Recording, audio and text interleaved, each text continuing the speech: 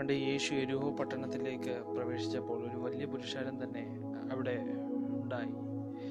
അവിടെ തടിച്ചുകൂടുകയുണ്ടായി. ബൈബിൾ പറയുന്നു, ആ ആൾക്കൂട്ടത്തിൻ്റെ ഇടയിൽ വളർച്ചയിൽ കുറിയവനായ ഒരു സക്കായി ഉണ്ടായിരുന്നു. യേശുവിനെ കാണാൻ ആകാംക്ഷയോടെ നിൽക്കുന്നൊരു സക്കായി. അത്രയും വലിയൊരു പുരുഷാരമായതുകൊണ്ടും നീളത്തിൽ വളരെ ചെറുതായതുകൊണ്ടും സക്കായിക്ക് യേശുവിനെ കാണാൻ സാധിച്ചിട്ടില്ല. ഈ സക്കായി ഒരു ചുങ്കക്കാരനായിരുന്നു. പണ്ട് റോമ ഗവൺമെൻറ് അവരുടെ പേഗൻ ഗോഡ്സിനെ അഥവാ അന്യദൈവന്മാരെ ആരാധിക്കാൻ വേണ്ടി അവരുടെ പൂജയ്ക്കൊക്കെ ആയിട്ട് ജനങ്ങളിൽ നിന്ന് നികുതി പിരിക്കുകയുണ്ടായി. ഈ നികുതി പിരിക്കാൻ ചുമതലപ്പെട്ട ആൾക്കാരെയാണ് ചുങ്കക്കാരെന്ന് പറയുന്നത്. ജൂതന്മാർ ഇവിടെ പാപികളെന്ന് എണ്ണി ആദ്യമേ തള്ളി. ഇവർ ജനങ്ങളുടെ കയ്യിൽ നിന്നും അമിതമായി ധനം പിരിക്കുന്നത് കൊണ്ട് ഇവരെ ജനങ്ങളും വെറുക്കുകയുണ്ടായി. അങ്ങനെ ആ വെറുക്കപ്പെട്ട ജനത്തിൻ്റെ ആ വെറുക്കപ്പെട്ട സമൂഹത്തിൻ്റെ പ്രമാണിയായിരുന്നു ഈ നമ്മുടെ സക്കായി. മനുഷ്യരാൽ തള്ളപ്പെട്ടു, ജനങ്ങളാൽ വെറുക്കപ്പെട്ടു, ശാപമേറ്റ ഒരു ജന്മമായിരുന്നു സക്കായിയുടേത്. എന്നാൽ മനുഷ്യൻ തെള്ളിയതിനെ ദൈവം തിരഞ്ഞെടുക്കുന്നു. ബലമുള്ളതിനെ ലജിപ്പാൻ ദൈവം തിരഞ്ഞെടുക്കുന്നത് ബലമില്ലാത്തതിനെയാണ്. ബലമുള്ള ഗോലിയാത്തിനെ വീഴ്ത്തുവാൻ ദൈവം തിരഞ്ഞെടുത്തത് ഒരു ബാലനായ ദാവീദിനെയാണ്. ഇസ്രായേലിനെ മോചിപ്പാൻ ദൈവം തിരഞ്ഞെടുത്തത് വിക്കനായ ഒരു മോശയാണ്. രാജാവിൻ്റെ യുദ്ധ കുതിരകളെ ഓടി തോൽപ്പിക്കുവാൻ ദൈവം തിരഞ്ഞെടുത്തത് വൃദ്ധനായ ഒരു ഏലിയാവിനെയാണ്. അതുപോലെ ലോകം എഴുതി തള്ളിയ സക്കായിയെ ദൈവം തിരഞ്ഞെടുക്കാൻ ഉപയോഗിച്ചത് അവൻ്റെ ആകാംക്ഷ എന്ന ചെറിയ ഒരു ഫാക്ടറായിരുന്നു. ലോകമാകെ തന്നെ വെറുത്തപ്പോൾ ഉള്ളിൻ്റെ ഉള്ളിൽ കുറ്റബോധം കൊണ്ട് നീർന്ന ഒരു സക്കായി ഉണ്ടായിരുന്നു. അതുകൊണ്ടായിരിക്കണം അദ്ദേഹം യേശുവിനെ കാണാൻ കഴിയാഞ്ഞപ്പോൾ സ്നേഹത്തിനായിട്ട്, ദൈവിക സ്നേഹത്തിനായിട്ട് ഓടിയതായിരിക്കണം. ലോകം തന്നെ എന്തു പറയുമെന്ന് ഓർത്തില്ല. കൂട്ടാളികൾ എന്നെ കളിയാക്കുമോ എന്നുപോലും ഓർക്കാതെ അദ്ദേഹം കാട്ടത്തിന്മേൽ ഒന്നും ആലോചിക്കാതെ ഓടിക്കേറി. ലോകം തന്നെ തള്ളിയപ്പോഴും സക്കായി വേദനിച്ചു. ആ വേദന എല്ലാം മറന്നുകൊണ്ട് ലോകം എന്തു പറയുമെന്ന് ആലോചിക്കാതെ സക്കായി ഓടിയെ കയറി ആ കാട്ടത്തിന്മേൽ മുകളിൽ കയറി. ലൂക്കോസ് 19:6 നമുക്ക് കാണാം, അദ്ദേഹം മരത്തിൽ നിന്ന് ഇറങ്ങാൻ ബന്ധപ്പെട്ടു. യേശുവിനെ കാണാൻ വേണ്ടി ഓടിയപ്പോൾ ഒന്നും ആലോചിച്ചില്ല. ആ എക്സൈറ്റ്മെന്റിൽ അദ്ദേഹം ഓടിക്കയറുകയായിരുന്നു. മരത്തിൽ കയറാൻ പോലും അറിയാമോ എന്നൊന്നും നോക്കിയില്ല. യേശുവിനെ കാണണം, ആ ദർശനത്തിനായിട്ട് അദ്ദേഹം സ്വയം മറന്നുകൊണ്ട് ഓടിക്കേറി.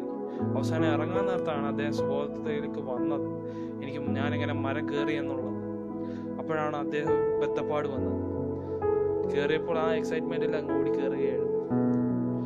സക്കായിക്ക് ഒരു പക്ഷേ ആ ജനക്കൂട്ടത്തിനിടയിൽ ഇടിച്ചു കയറി എങ്ങനെയും, നീളം കുറഞ്ഞവർ നമ്മൾ കണ്ടിട്ടുണ്ട്, നീളം കുറഞ്ഞവരല്ല, ആൾക്കൂട്ടത്തിൻ്റെ ഇടയിൽ നിന്ന് എങ്ങനെയും ആൾക്കൂട്ടത്തിൻ്റെ ഫ്രണ്ടിലേക്ക് വരുന്നത്. സക്കായിക്ക് ഒരു പക്ഷെ അങ്ങനെ ചെയ്യാമായിരുന്നു. പക്ഷേ സക്കായി അങ്ങനെ ചെയ്തില്ല. മറിച്ച് സക്കായി ഓടി ദൈവിക ദർശനത്തിനായി ഓടി കാട്ടത്തിന്മേൽ കയറി. അതെന്തുകൊണ്ടെന്ന് നമ്മൾ ചിന്തിച്ചാൽ നമുക്ക് മനസ്സിലാവും. സക്കായിക്ക് യേശുവിനെ കാണണം, അതിനോടൊപ്പം തന്നെ യേശു തന്നെ കാണണമെന്ന് സക്കായി ഉള്ളിൽ ആഗ്രഹിച്ചു. യേശു എന്നെ കാണണം, എനിക്ക് യേശുവിനെ കാണണം. ജീവിതത്തിലെ ചില വെളിപ്പാടുകൾ, ചില വാഗ്ദത്തങ്ങൾ നമുക്ക് എത്തിപ്പിടിക്കണമെങ്കിൽ ആൾക്കൂട്ടത്തിൻ്റെ ഇടയിലെ ഒരു സക്കായായിട്ട് നിന്നിട്ട് കാര്യമില്ല. ആൾക്കൂട്ടത്തിൻ്റെ ഇടയിൽ നിന്ന് വേർപെട്ട് നിൽക്കുന്ന ഒരു സക്കായായി നിന്നാൽ മാത്രമേ ദൈവിക ഇടപെടലുകൾ ജീവിതത്തിൽ ഉണ്ടാവുകയുള്ളൂ. വേർപെടുക എന്ന് വെച്ച് കഴിഞ്ഞാൽ ലോകത്തിൻ്റെ ലഹരി ഒരിക്കലും നിന്റെ ലഹരി ആയിരിക്കരുത്. ലോകം കാണുന്നത് നീ കാണാൻ പാടില്ല, ലോകം പറയുന്നത് നീ പറയാൻ പാടില്ല. നീ മൺമയനല്ല, നീ വിൺമയനായി മാറണം. പള്ളിയിൽ പോയിട്ട് കാര്യമില്ല. എല്ലാ ആഴ്ചയും പള്ളിയിൽ പോകുന്നുണ്ട്, എല്ലാ ആഴ്ചയും ദൈവത്തിന് വേണ്ടി നടക്കുന്നുണ്ടെന്ന് പറഞ്ഞിട്ട് കാര്യമില്ല. ദൈവമായിട്ടൊരു ആത്മീയ ബന്ധം നിനക്കുണ്ടോ എന്ന് ശോധന ചെയ്യണം. പൂർണ്ണ മനസ്സോടെ മുഴക്കാൽ മടക്കി അപ്പ എന്ന് വിളിക്കുവാൻ നിനക്ക് സാധിക്കുന്നുവോ എന്ന് നിനക്ക് ശോധന ചെയ്യണം. സക്കായി കാട്ടത്തിന്മേൽ കയറി. യേശു സക്കായിയെ പേർ ചൊല്ലി വിളിച്ചു. ഒരുപക്ഷെ തന്നെ വെറുത്ത ലോകത്ത്, ആ വെറുത്ത സമൂഹത്തിൻ്റെ ഇടയിൽ സ്വന്തം അമ്മയ്ക്ക് ശേഷം സക്കായി ഇത്രയും സ്നേഹത്തോടെ ഒരാൾ വിളിക്കുന്നത് ചിലപ്പോൾ ആദ്യമായിട്ടായിരിക്കും. എല്ലാവരും വെറുത്ത ആ സമയത്ത്, തള്ളിക്കളഞ്ഞ ആ സമയത്ത്, എല്ലാവരും ഉറങ്ങുമ്പോൾ ദൈവത്തിൻ്റെ സന്നിധിയില്ല ആയിരിക്കുന്ന ഒരുപാട് പേരുണ്ട്. വീട്ടിലെല്ലാവരും അങ്ങോട്ടെങ്കിലും പോയിരുന്നെങ്കിൽ എനിക്കൊന്ന് ഉറക്ക കരയാമായിരുന്നു എന്ന് പറഞ്ഞ് നിലവിളിക്കുന്ന ഒരുപാട് ജനങ്ങളുണ്ട്.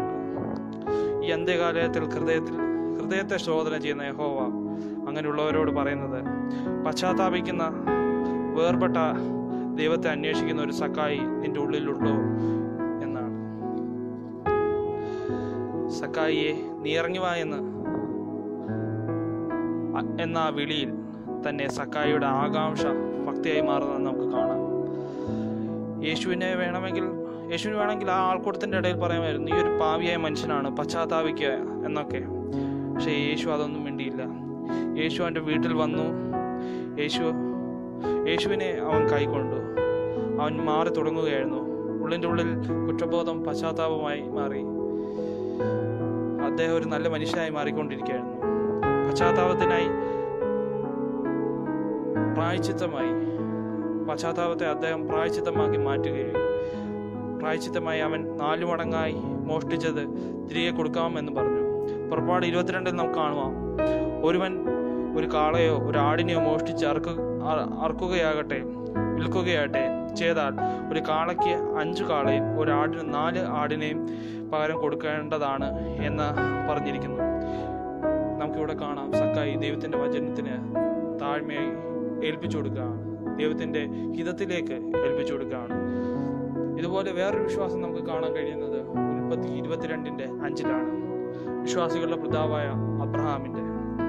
അവിടെ അബ്രഹാം ബാല്യക്കാരോട് പറയുന്നു, നിങ്ങൾ കഴുതയുമായി ഇവിടെ ഇരിപ്പി, ഞാനും ബാലനും അവിടത്തോളം ചെന്ന് ആരാധന കഴിച്ച് മടങ്ങി വരാമെന്ന്. അബ്രഹാം അപ്പോൾ പറഞ്ഞത്, ഞാനും ബാലനും വാഗ്ദത്ത സന്തതിയെ യാഗമായി അർപ്പിച്ചതിന് ശേഷം താൻ മടങ്ങി വരണം എന്ന് പറഞ്ഞു. വാഗ്ദത്ത സന്തതിയെ ദേവൻ യാഗമായി ചോദിച്ചു. അതിൻ്റെ വിങ്ങലിൽ നിൽക്കുന്ന അബ്രഹാമിൻ്റെ വിശ്വാസം ഈ വചനത്തിനാണ് വെളിവാകുന്നത്. ഞാനും ബാലിനോടെ പോകണം, ദൈവത്തെ ആരാധന കഴിക്കണം, ഞങ്ങൾ മടങ്ങി വരണം. ബാല്യക്കാരോട് വിശ്വസിക്കുക മാത്രമല്ല അബ്രഹാം ചെയ്തത്, വിശ്വസിച്ച് ഏറ്റുപറയുകയും ചെയ്തു. ഞാനും ബാലിനോടെ പോകണം, യാഗം കഴിക്കണം, തിരിച്ചു മടങ്ങി വരണം. വിശ്വാസത്തിൻ്റെ ഏറ്റവും ഹയസ്റ്റ് ലെവൽ. തൻ്റെ വാഗ്ദത്തം മൊത്തം ദൈവം തിരിച്ചെടുക്കുമെന്ന് അറിഞ്ഞിട്ടും ദൈവത്തിൽ അന്ത്യത്തോളം വിശ്വസിക്കുന്ന ആ വിശ്വാസം, അതാണ് ഓരോ വിശ്വാസിക്കും വേണ്ടത്. ആശയില്ലാത്ത സമയത്ത് ആശയോടെ അബ്രഹാം വിശ്വസിച്ചു. അതുപോലെ തന്നെ സക്കായി ഒന്നും ആലോചിച്ചില്ല. യേശു വരുന്നെന്ന് കേട്ടു, ഒന്നും ആലോചിച്ചില്ല. ആശയോടെ സക്കായിയും ഓടി ആ മരത്തിൻ്റെ മുകളിൽ കയറി ആശയോടെ കാത്തിരുന്നു. സക്കായി യേശുവിൻ്റെ വരവിനായി, യേശുവിനെ കാണാനായി. ദൈവത്തിനായി ആൾക്കൂട്ടത്തിൻ്റെ ഇടയിൽ നിൽക്കണമെങ്കിൽ ക്രിസ്ത്യാനി എന്നുള്ള തളക്കെട്ട് മാത്രം മതിയായിരിക്കും, അല്ലെങ്കിൽ പേരിലൊരു വിശ്വാസം മാത്രം മതിയായിരിക്കും. എന്നാൽ സക്കായിയെ യേശുവിനെ കാണാൻ പ്രേരിപ്പിച്ചത് ഒരു വെളിപാടുണ്ട്. വെളിപാട് കിട്ടിയവനെ ദൈവദർശനത്തിനായിട്ട് ഓടത്തുള്ളൂ. വെളിപാടുണ്ടാകുന്ന ഒരിക്കലും ജീവിതത്തിലെ കാനാൻ ദേശത്തിലെ പാലും തേനും ഒഴുകുന്ന സമയത്തല്ല, മറിച്ച് ജീവിതത്തിലെ കുറച്ച് പത്മോസിന്റെ വേളകളുണ്ട്. ചെങ്കട മുൻപിലും സൈന്യം പിറകിലും എന്ന പോലെ അവസ്ഥയുണ്ട്. ആ സമയത്ത് ദൈവം നമ്മളിൽ നിന്ന് ആഗ്രഹിക്കുന്നത്, ദൈവത്തിന് വേണ്ടി വഴി ഉയർത്താൻ നിനക്ക് മനസ്സുണ്ടോ എന്നാണ്. ദൈവത്തിന് വേണ്ടി നിനക്ക് വടി ഉയർത്താൻ മനസ്സുണ്ടെങ്കിൽ നിനക്ക് വേണ്ടി ഒരു വഴി തുറക്കാനും ദൈവത്തിന് മനസ്സുണ്ട്. കാട്ടത്തിമേൽ നിനക്ക് കയറുവാൻ മനസ്സുണ്ടെങ്കിൽ ദൈവത്തിന് നിന്നെ കാണുവാനും നിന്നെ വിളിക്കുവാനും നിന്നെ വിടുവിക്കാനും മനസ്സുണ്ട്. അബ്രഹാം വിശ്വാസത്തോടെ ആ മല കയറുമ്പോൾ തന്നെ മലയുടെ ഇപ്പുറത്തെ സൈഡിൽ കൂടെ ഒരു ആടും കയറുന്നുണ്ടായിരുന്നു. വിശ്വാസത്തിന് ഒരു നാളും ഭംഗം വരുത്തില്ല.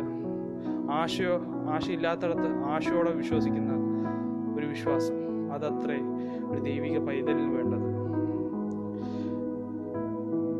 ദൈവത്തിന് കാണേണ്ടത് ദൈവിക ദർശനം കിട്ടുമെന്ന് അറിഞ്ഞപ്പോൾ സക്കായി ഓടി. പക്ഷേ ദൈവിക ഇടപെടൽ ലഭിക്കണമെങ്കിൽ ഒരു ചെറിയ കയറ്റമുണ്ട്. ആ കയറ്റം നീ കയറുമോ എന്ന് അറിയാനാണ് അത്ര ആൾക്കൂട്ടം വന്നതും അത്രയും പ്രശ്നങ്ങൾ വന്നതും. ആ കയറ്റം നീ കയറി നീ ഇരിക്കേണ്ട സ്ഥാനത്ത് ഇരുന്നാൽ ദൈവത്തിന് ചില ഇടപെടലുകൾ നിന്റെ ജീവിതത്തിൽ, നിന്റെ ഭവനത്തിൽ ചെയ്തെടുക്കാനുണ്ട്. അതിനായിട്ടത്രേ നീ ഇതുവരെ കയറാത്ത കയറ്റങ്ങൾ ജീവിതത്തിൽ ഉണ്ടാകുന്നത്. അബ്രഹാമിനെ പോലെ നീ കയറുവാൻ, നിന്റെ മല നീ കയറുവാൻ, നിന്റെ ശോധനയിൽ നീ ദൈവത്തോടൊപ്പം വിശ്വാസത്തോടെ കയറുവാൻ നീ തയ്യാറാണെങ്കിൽ നിന്നെ മോചിപ്പിക്കാനും നിന്നെ വിടുവിപ്പാനും യേശു തയ്യാറാണ്. യേശുവിനെ കൈക്കൊള്ളുവാൻ സക്കായിയെ നീ തയ്യാറെങ്കിൽ ഒരു ചെവി കേട്ടിട്ടില്ലാത്ത, ഒരു കണ്ണ് കണ്ടിട്ടില്ലാത്ത, ഒരു മനുഷ്യന്റെ ചിന്തയെ പോലും എത്താത്ത അത്രയും ലെവലിലേക്ക് നിന്നെയും നിന്റെ കുടുംബത്തെയും വിടുവിപ്പാനും ഉയർത്താനും ദൈവം തയ്യാറാണ്. All you have to do is step up for God. All you have to do is make the first move. Amen. Amen.